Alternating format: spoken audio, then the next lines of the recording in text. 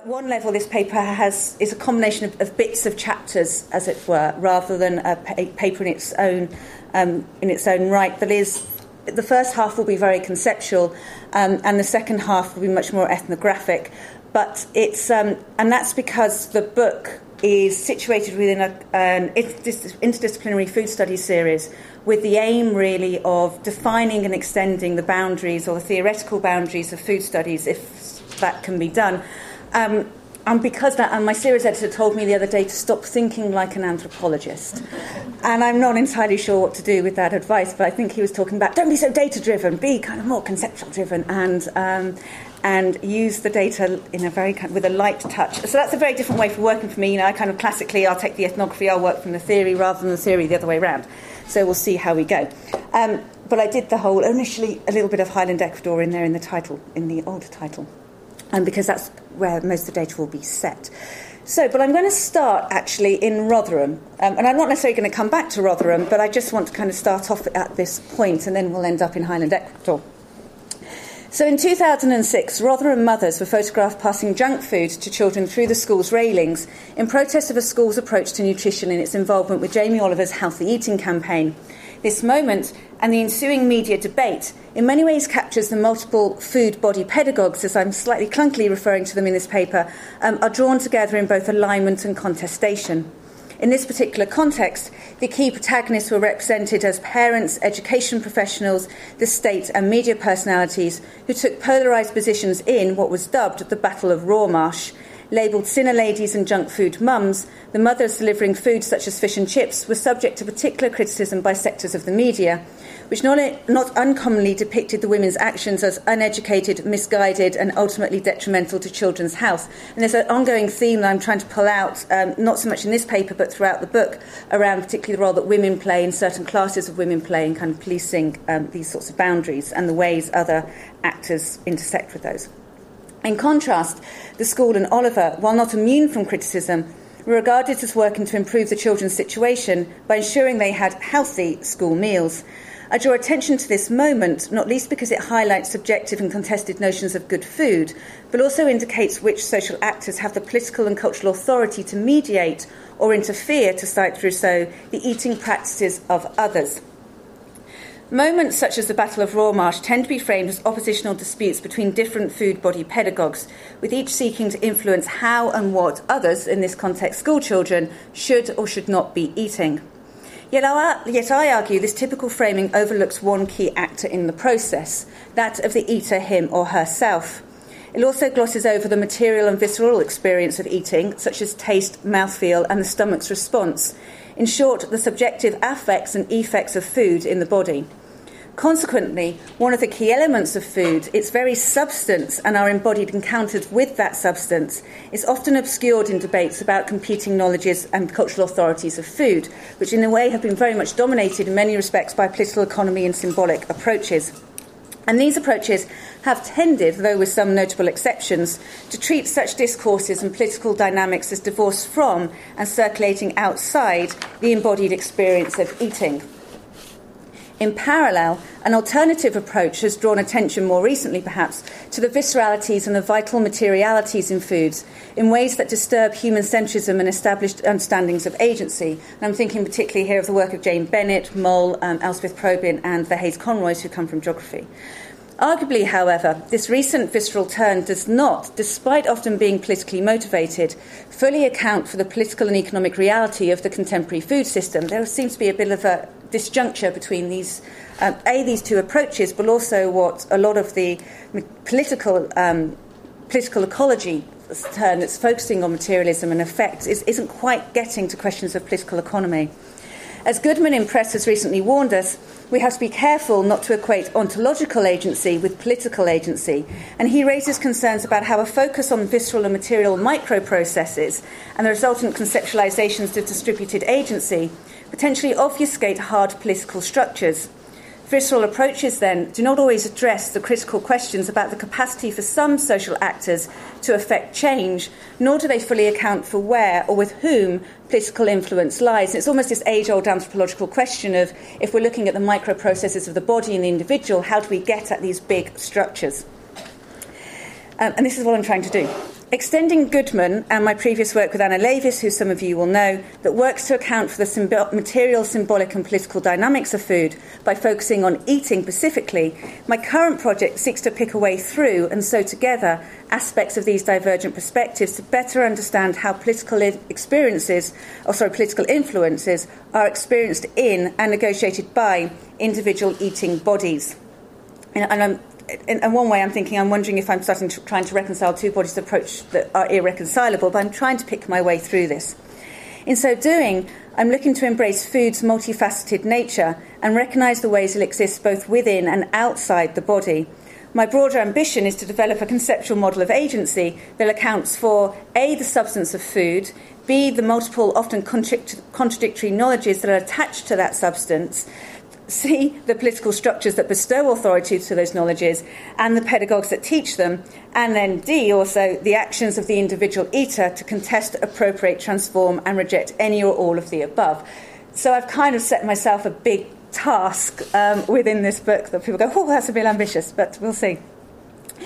In particular, I wish to tease out the ways in which eating a specific food can at times uphold established food body knowledges and reinforce the authority of that pedagogue, whereas on other occasions it can contest them by producing alternative knowledges, truths and understandings about food, and which contain the vitality of its matter, and I'll kind of pick up that. I'm also keen to highlight the distinctions that exist between the food, the knowledge and the pedagogue, while also demonstrating the ways in which they're entangled. I'm conscious that I don't want to make assumptions that if you're eating a certain food, you're absorbing that knowledge or you're upholding that knowledge and then you're reiterating the authority of where that knowledge comes from. I think there's too much slippage in work that accounts for those sorts of things. So I'm trying to kind of tease out those differences.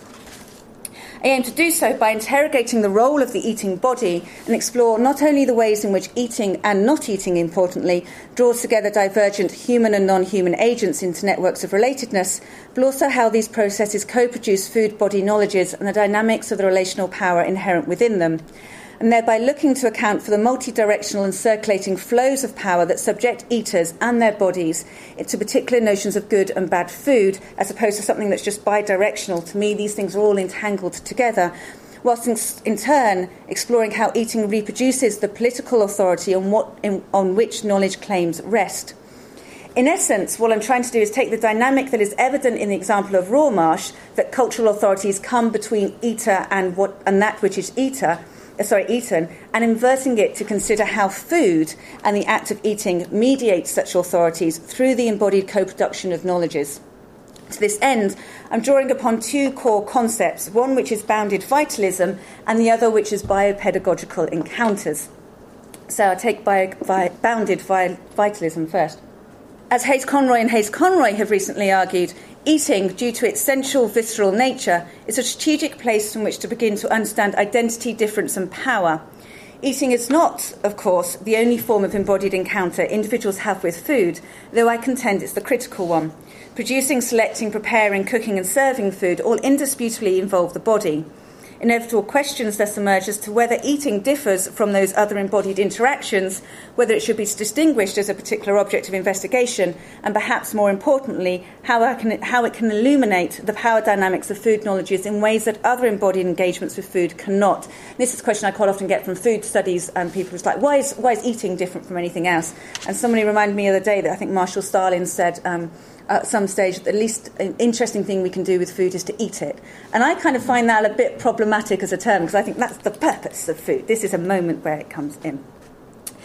Where am I? Eating is, however, unique in that it draws food into the body and ensures its corporeal survival. While other forms of relationships with food transform its material substance and make and unmake material substances as food, no other embodied encounter ingests food, thereby transforming its matter within the corporeal boundaries of the body, drawing on Fischler and Moll. Eating sculpts and produces bodies, then, as the substance of food is fragmented, metabolized and biologically incorporated. Food's solidity is thus broken down and rendered into fragments that both pass through and become the eater's body. This process of transubstantiation, as Moll muses in her essay I Eat an Apple, blurs the semi-permeable boundaries between eater and eaten. Prior to eating, these are two discrete entities, but upon ingesting and digesting, these two bodies become one. The body of the apple and the body of the eater get mushed in together, basically. In so doing, eating not only makes bodies in ways that other embodied food encounters do not, but also incorporates other bodies into that of the eater. As Moll continues, this has consequences in terms of the eater's agency, with some bodily processes lying outside an eater's control and remaining unmastered. The agency here, to draw also on Bennett's discussion of vitalism, lies with the matter of food and the ungovernable substances of the body. So it's the extent that kind of food reacts in the body in ways that we cannot always control. I wish to extend Moll's thesis by exploring the ways that knowledges about foods and the political dynamics that produce them can be seen, conceptually at least, as bodies that are incorporated into the eater. So into that of the eater. Just as Moll's apple is broken down, transformed, digested, rejected and reconstituted by eating, so too are the knowledges and networks of relatedness in which a particular food is situated. As Jessica Hayes-Conroy argues, it is in eating that molecules of meaning and matter and discourse collide. The bodily boundaries of the eater are thereby stretched and blurred into these other bodies, rendering them too semi-permeable, again to draw on Moll and also Law. Eating, then, as I've argued with Anna Leavis, goes beyond placing oneself in relation to others, just like Goody, and actively, accidentally, and haphazardly makes and unmakes those relations and others in the co-production of coterminous bodies. As we stated, the act of placing food in the mouth landscapes people, objects, and imaginings not only juxtapose with each other, with and fold into one another, but are also reconstituted and reordered. Here, what I'm trying to do is take this more broadly to include food's attendant knowledges, which is slightly different from the meaning that I think we meant when we wrote that, in recognition that food does not travel alone, but instead comes to us entangled within multiple relations, symbolic meanings, and myriad understandings. These intangibles, I suggest, are made real in the sense that they are materially and viscerally experienced by eating. The corporal body can thereby be conceived as a culmination of matter, knowledge, and social relations. Eating thus makes the knowledge-power dynamics of food materially manifest, and as such opens up the possibility for such dynamics to be inscribed upon and contested by the eating body. Now, just as eating gives knowledge its materiality, knowledge bestows food's vitalism. And this is maybe where I kind of diverge a little bit from Bennett, or my reading of Bennett at least. Bennett contends that food's vitalism is inherent in its matter, which she demonstrates, to take one example, through the affects and effects of fat upon the body. Yet she also points to the ways that this matter is just part of and situated in a broader assemblage that is established by our relationship with that particular object. For example, she draws on nationalist discourses. In essence, the vitality of matter, then, is bounded by this assemblage, which I'm taking here to include cultural practices, knowledges and social relations. To me, this suggests that vitality does not have infinite possibilities, but is instead contained by political and economic structures, as well as human imagination and experience. The vitality of matter is therefore, it's not everywhere the same, but contingent on the relationalities in which it is embedded. Matter is made vital, at least in part, by human actions and relations. And I have to say, I was trained in a classic economic anthropology type way, and I still find this notion that I'm still trying to reconcile this notion that I've kind of learned that we do things to objects with objects doing things to us, and I'm trying to bring these two things together without it sounding too kind of veering off towards animism. The flaw in Bennett's argument, I think, then is somewhat embedded within the argument that vitalism cannot be inherent in matter, but has to be instead bounded by human engagement with it.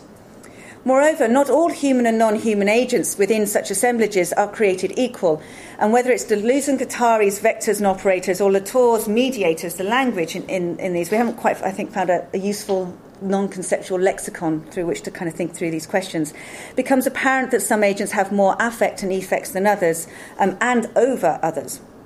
What I'm keen to explore here is how this influence is enabled and enacted through the contingent relationalities these agents have with the bodies of others.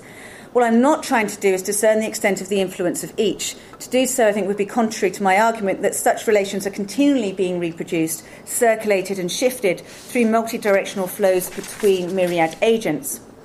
Nevertheless, I'm aiming to elucidate how, in the assemblages of food, certain knowledges and food body pedagogues can be seen to be vectors, to draw on Deleuze and Guattari, in that they attempt to define the boundaries of that assemblage. They shape what is possible in many respects.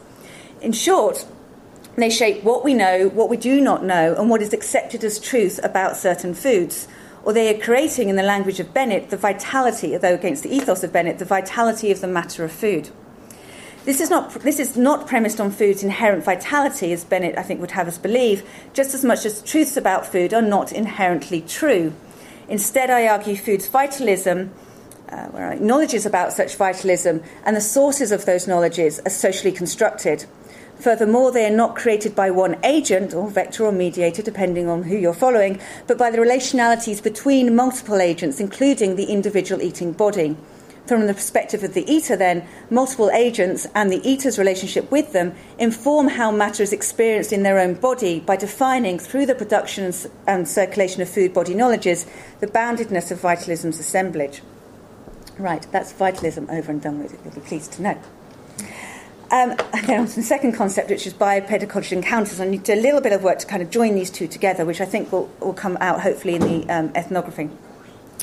So I'm further drawing theoretical inspiration from Wright and Harwood's concept of biopedagogies, which they define in the context of obesity studies as the disciplinary and regulatory strategies that enable the governing bodies in the name of health and life. Extending Foucault's concept of biopower, biopedagogical practices are defined as the art and practice of teaching of life. Put simply, they are the lessons that individuals learn about how to treat and comport their body, or in this case, there are lessons in what we should or should not be eating and how we should be eating it. The analytical interrogation of such lessons offers a way of empirically getting at the relationships and processes of the oft-concealed knowledge-powered bios dynamic that becomes inscribed and internalised upon the body or within the body. In essence, it presents not only a way in which the key cultural authorities or pedagogues of food can be identified, but also a method through which their influence on individual bodies can potentially be discerned, or more accurately, how their influence is constructed, mobilised and negotiated. The body is recognised then as a political space that is shaped and regulated by and resists particular life lessons, and also potentially the food body pedagogue from which such lessons emanate, allowing for the fact that I don't want to make assumptions that these two things are one of the same. And I'm defining them really as food body pedagogues rather than biopedagogues, in part to consistently draw attention to the food body knowledge nexus that I'm exploring, but also signal that my analysis is narrowed to food instead of just kind of all wider bio and life lessons. I should point out as well here that pedagogies are further understood here in their broadest, or I'm understanding pedagogies in their broadest public pedagogy sense, as relational cultural practices through which knowledge is produced. So it's much more thinking now towards a shift towards pedagogy as being between how knowledge is produced between the teacher and the learner, kind of co-produced, as opposed to it being one-dimensional, which kind of fits, and not only with my notion of kind of multi-relational flows, but also it aligns comfortably, I think more comfortably, with Foucault's model of relational power and its continuous production.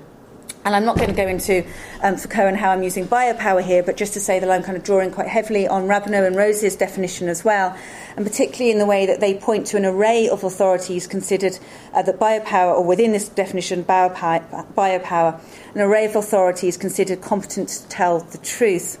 Similarly, Wright and Harwood attend to multiple pedagogical sites such as schools, doctors' surgeries, families and public health policies.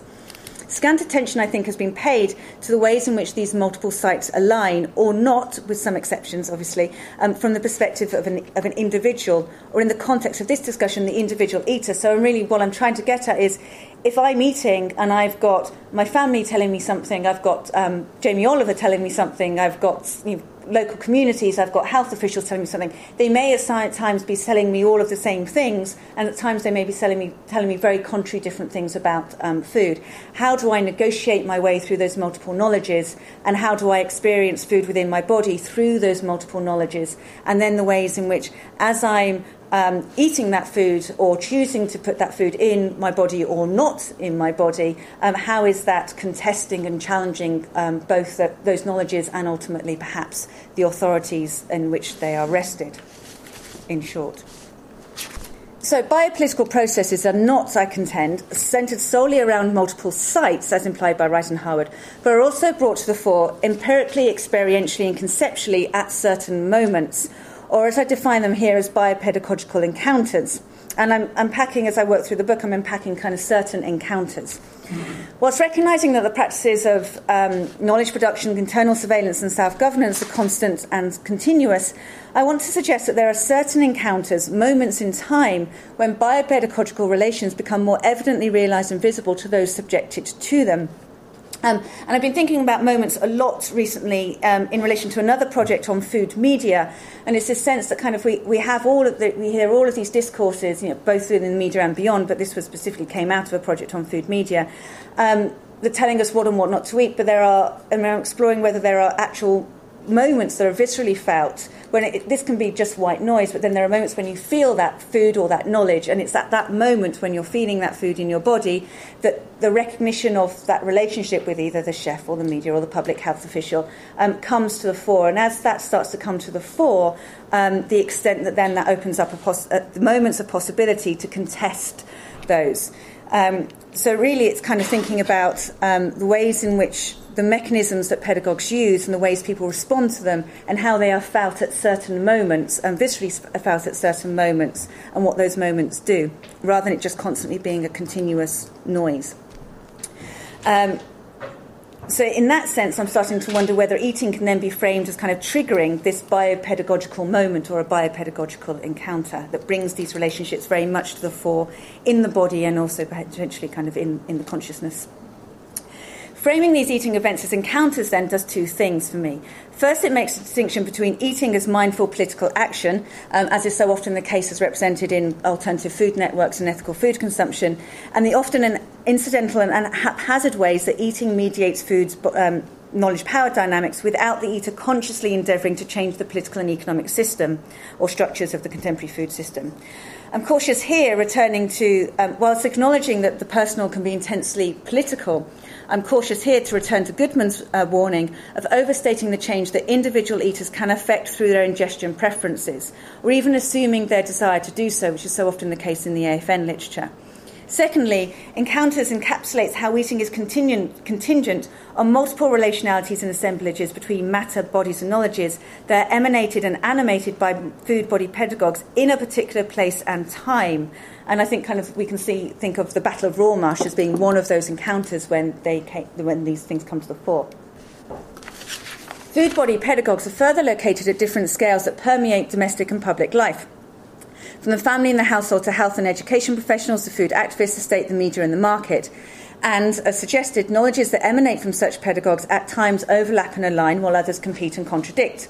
Moreover, a range of mechanisms and strategies are utilised to influence eaters. Such measures may be strident and self-evident, such as banning certain foods or increasing taxes on those deemed undesirable, or they may be disguised and wrapped in other relations such as care, kinship and affection, as some of you will know because you've just contributed a chapter on a book on care. They may also be consciously constructed and explicit, as in the case of public health messages, or they may be more insidious and seemingly intuitive, such as the promotion of local and heritage food, which is what I'm going to pick up on the second half of this paper. As such, food body pedagogues and their truths and ideas about eating may appear benign and benevolent, just as they seem transparently political. All, however, look to influence what an individual eater draws into their own body, and in turn, they shape and constitute elements of that body. But rather than occupying discrete spaces, however, my jumping off point is the premise that multiple biopedagogical sites and biopedagogues discursively blend into one another and enmesh just as much as they are constructed as distinct.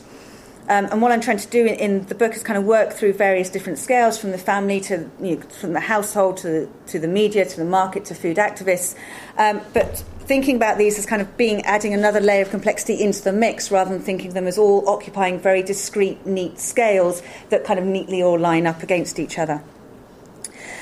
So really I'm thinking about the ways these multiple relationalities emerge and coalesce around an individual eating encounter.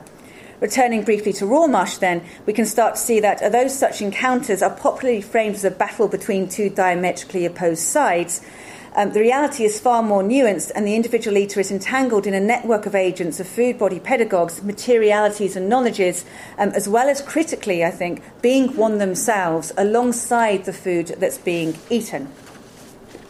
Right, that's the first half done. I'm going to kind of move into the more kind of ethnographic material and try and link these two things together.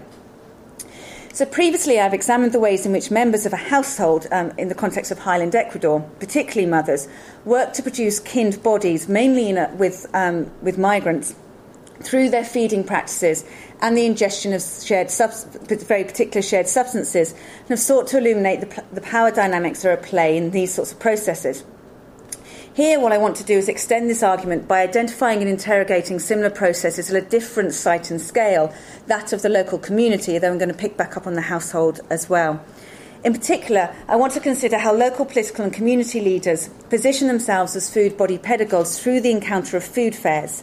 In addition, I want to interrogate the ways in which individual eaters and feeders uphold and potentially challenge such lessons through their bodily engagement with the foods being celebrated. In so doing, I'm aiming to demonstrate that knowledge claims that are premised on sameness, as in terms of our food, through this and through our food and the apparent sharing or material ingestion of our food, and the consequent mutual co-production of kin bodies, actually obfuscate the construction of otherness and difference.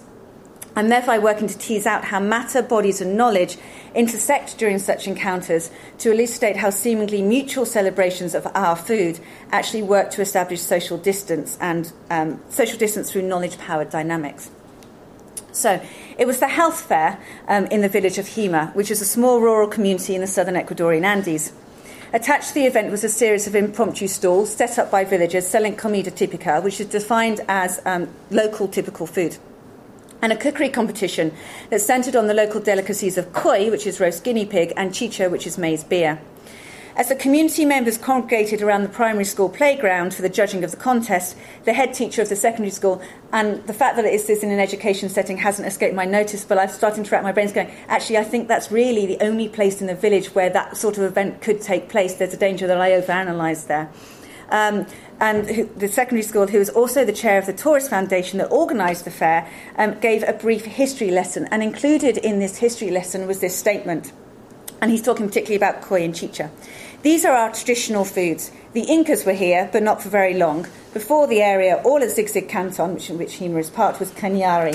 And it is our Cañari traditions and Cañari foods that live on today. The Mestizo, the mixed-race town of Hima, has Cañari origins and traditions, and this gives us our culture. He then continued to explain that it was crucial that Jimeños continue to prepare and eat our traditional foods, especially as they were under threat, and his terms threat, from exogenous forces, such as fast food chains and North American culture. This is an area that's had a high level of remittances, outward migration to the US and remittance incomes, which has shaped the area significantly.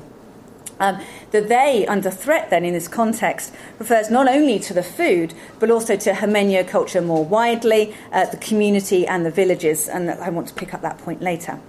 Measures to counteract such threats included the Tourist Foundation banning foods such as hamburgers, beers and fries at the fair, which you may think is reasonable for a health fair. But the reason for this, according to one of my participants, was because they're not, in her words, they're not good for you, for your body.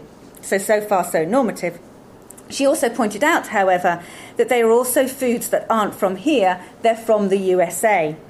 In contrast to foods celebrated, while not necessarily being normatively healthier by nutritional methods, I've never done an analysis of cuy, for instance, or maize beer, but it's a pretty fatty meat, and they're also selling deep-fried empanadas, cheese pastries. But they were, of course, from here. Moreover, the dishes of the choices valorised in the competition is not incidental. As I've demonstrated elsewhere, cuy is a particularly potent dish that is laden with sociality and plays a significant role through its circulation and ingestion in defining the boundaries of social networks. When consumed within a household setting, it is only eaten with those individuals with whom you have a deep social relation, and it is understood by my research participants to deepen those bonds in ways that go beyond mere commensality. Preparing cuy for kin and household members is an intricate, time-consuming, labour-intensive and embodied process in which those who are killing, preparing and cooking the meat imbue their own essence in the matter, which is ultimately then ingested by their kin. To this end, domestic servants and those who are not members of the household are excluded from not only eating the meat but also preparing it. And just so you have a sense of what I'm talking about here, these are ones that were kind of prepared earlier. Each one of these takes about 45 minutes to prepare by hand. After you've slaughtered them and dunked them and plucked them, you then have to very much and I still kind of recreate it. It's such an embodied experience. You basically, preferably with a rock, but also you can use a knife. The smallest are kind of nicks in the skin, and then you pull it open, and then you basically get in all the guts, and you kind of pull out the intestines little bit by little bit. It's really delicate. So you're working with the animal. I don't know if it's still animal now. Meat for about 45 minutes, kind of really intricately, before you roast it. And then you roast it at home. It's always roasted in back gardens, always hidden, always on poles that are always loitering around the garden, and bonfire. And fire it captures the taste. Koi cooked over a bonfire is acknowledged locally to kind of taste better, and I pick up notions of taste. And in the end, that's how it's served, with potatoes and corn. Always about 3 types of carbohydrate in a good Ecuadorian meal. And I'm conscious that this is very much about kind of preparing meat, but I actually think still that doesn't. I'm not negating that other embodied encounters, such as preparing meat or preparing food, aren't important. They are in kind of imbuing the cook, as it were, the essence of the cook, into the meat. But it's that moment of eating that, for me, is that critical moment where that essence kind of gets incorporated and ingested. Cooking and eating koi within the home thus produces kinned bodies, which are incorporated into the household, and I've made this argument in a previous paper. This is further illustrated by Sonia, who is my landlady, who drew attention to her son's greedy passion for koi one evening. Look at him eat. How many pieces is that? 3 or 4. Pablito always eats so much koi. When he was little, very young, 1 or 2 years old, I can't imagine he would eat koi as a 1-year-old, but never mind. He would always want koi. Mammy, he would say, when can we have koi? When are we having koi today, Mammy, he would say. He loves it. It's because he is a son of Hema. He's a good Himenyo. That is why he loves his koi. And the only reason I've underlined son there is I'm thinking there might be something there about citizenship and genealogy, but I haven't quite kind of thought that through yet. Here, regional belonging appears to be inscribed and enacted through consumption, or more accurately, the ingestion and incorporation, to build on Fischer, of koi. Pablo just does not like koi because he is a son of Hema. He is made a son of Hema, I'd argue, through the eating of koi. And actually, I think my participants make that comment too. His passion is not a mere reflection of his being and belonging, but actively works to construct it. As such, drawing on Moll's notion of transubstantiation, the Himenyo meat of the koi is broken down and forms part of Pablo's body, making his body in turn Himenyo. His greed, then, can be regarded as an eater's desire to be made in a certain mould, an expression of his agency, and that potentially of the meat itself. The efficacy of eating thus becomes apparent, with desire and the social requirement to express it through bodily action emerging as core principles in this context. This affect and effect of eating koi was further recognised by my research participants, who urged me not only to eat koi, but also to expressively enjoy it. As Teresa said to me, don't worry if you don't like it. This is the first time I had it. It has a strange taste, but keep eating it. You will learn to like it. The more you eat it, the more you will like it. They're a little bit like olives in that respect. You have to like it. You'll be more like us then. You will be Himenya, in her words. Koi then appears to have a vital essence to make individuals, even those originating from exogenous places such as myself, or living in exogenous places such as male migrants, Himenyo. Its matter is understood to act in a certain way once ingested into the body, shaping that body into a particular local form. What's more, eating koi draws multiple bodies, the eater, the preparer, and that of the koi itself, into an assemblage. It further draws together knowledges about the dish, enmeshing it with material substances. These knowledges, that koi is traditional and special, that eating it and desiring it makes you Himenyo and defines your place within a household, is critical, I want to argue, in shaping the affect of koi. Granted, without this knowledge being held by the eater, the substance of koi can be understood, at least conceptually, to make and fashion the eater's body, with or without their conscious recognition. And the eater may feel the effect of that substance in the taste, the texture, and their visceral response. So here we have ontological agency. In many respects, we can conceptualize that. Yet, whether the eater feels Himenyo or feels part of the household by ingesting koi is a different question without this knowledge. To feel this affect, the eater needs to have access to the attendant knowledges about koi and possibly locate their own truth in the multiple knowledges that circulate about the meat that may differ.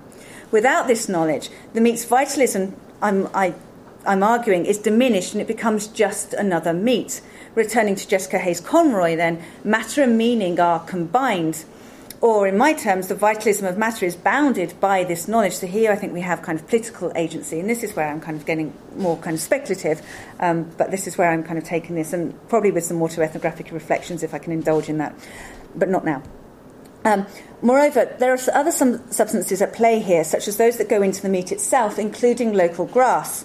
And there's a very strong discourse that the meat has to be, the koias themselves have to be eating local grass, and they're normally taken from the back garden. These act to compound the hymenioness of the koi, and in turn the eater, rooting them to place. My participants identified this rootedness, this hymenioness, in the taste of the meat, telling me consistently that koi from elsewhere did not taste as good as that from Hema.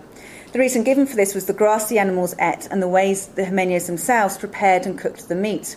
These statements, of course, can be attributed to local pride, and it may be possible, depending on an individual's experience of eating koi elsewhere, to discern a material difference between the meat of Hema and another place. My interest lies, however, in the ways that physical taste here is a rubric through which hymenioness is located. It is only upon eating the meat, tasting its substance in the mouth, that the knowledge that it is truly from Hema appears to be made manifest. The knowledge, therefore, is made real and takes its form and potentially influenced through the matter. So it is in this confluence of matter, knowledge and bodies that a food's seeming capacity to fend off exogenous threats takes shape. And I think this is demonstrated further in kind of in a different ethnographic context by Trasthern's account of a Kaston village in the Vanuatu Peninsula, in which she highlights that bodies are subject to being lost to the outside world. This is in Gender of the Gift. In this ethnographic context, male migrants who are eating the foreign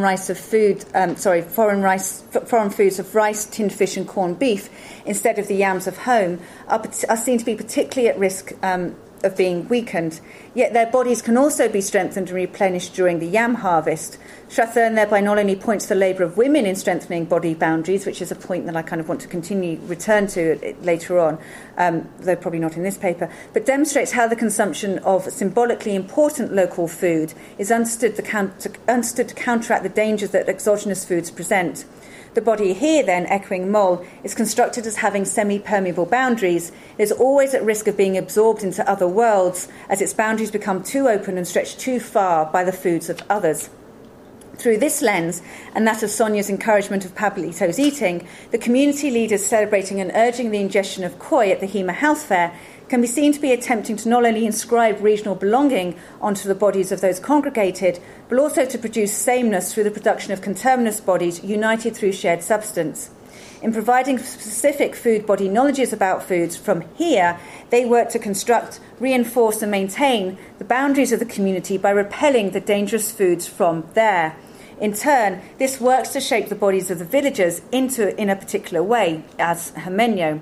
In sum, by encouraging the villagers to eat koi, the organisers appear to be concomitantly reasserting the boundaries of the individual and social body.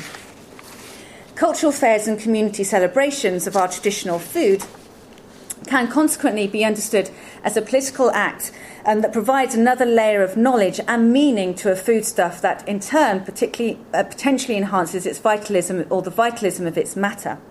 Let me just check where I am at time. Okay, I'll just finish off. It further draws that food into a wider assemblage of meaning, social relations and political dynamics. Moreover, this partnership of matter and meaning is not uncommonly located in the idiom of taste. Community-level celebrations thereby interplay with those discourses found in the domestic sphere, and in the context of Hema they appear to align, although this is not always the case. And actually, as I kind of then go on to argue, it's not actually the case always in Hema either. So questions thus emerge as to whether eating a food at home and valuing it in the same way as community leaders value it is tantamount to upholding the knowledge, claims and truths of those leaders, and in turn whether this creates and upholds the political authority of those leaders. And this is kind of the thinking that I haven't yet kind of worked through, because again I'm really cautious of making those sorts of assumptions and those sorts of slippage assumptions.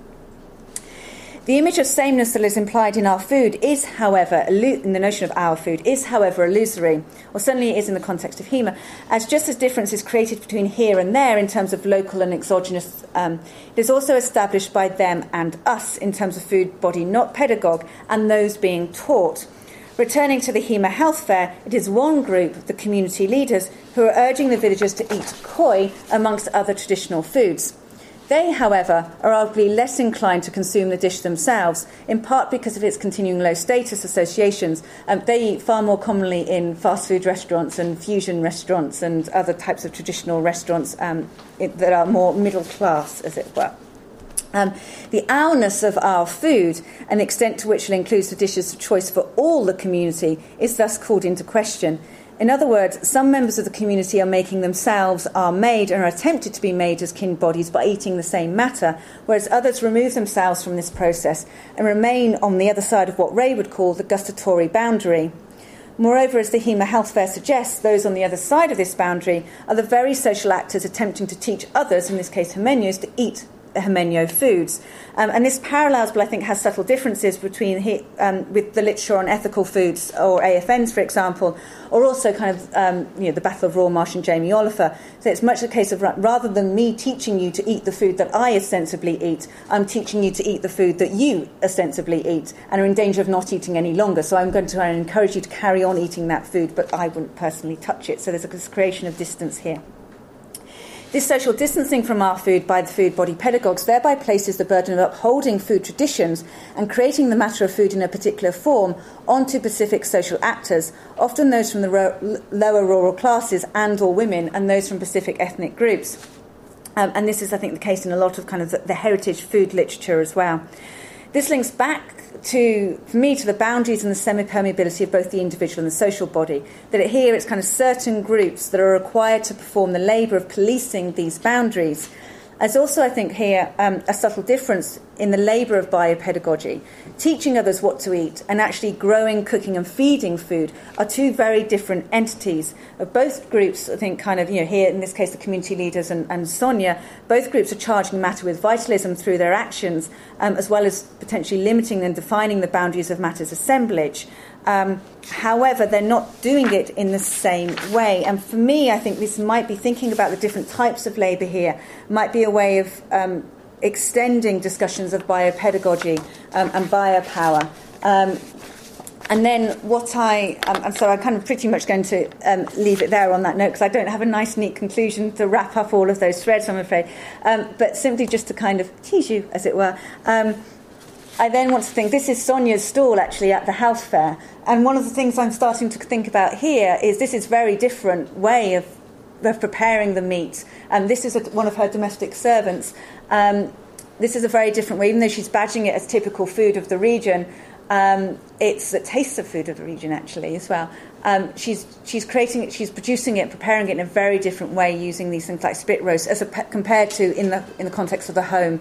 So I'm thinking there, and also she's bringing up basically her entire kitchen, which subverted the meaning of the health fair. So we see these introduction of exogenous influences in very different ways. She might have banned hamburgers, but she still managed to get all of these displays of her modernity out there through the contents of her kitchen.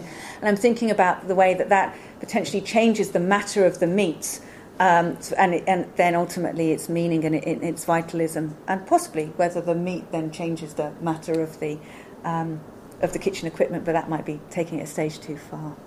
Thank you. Thank you.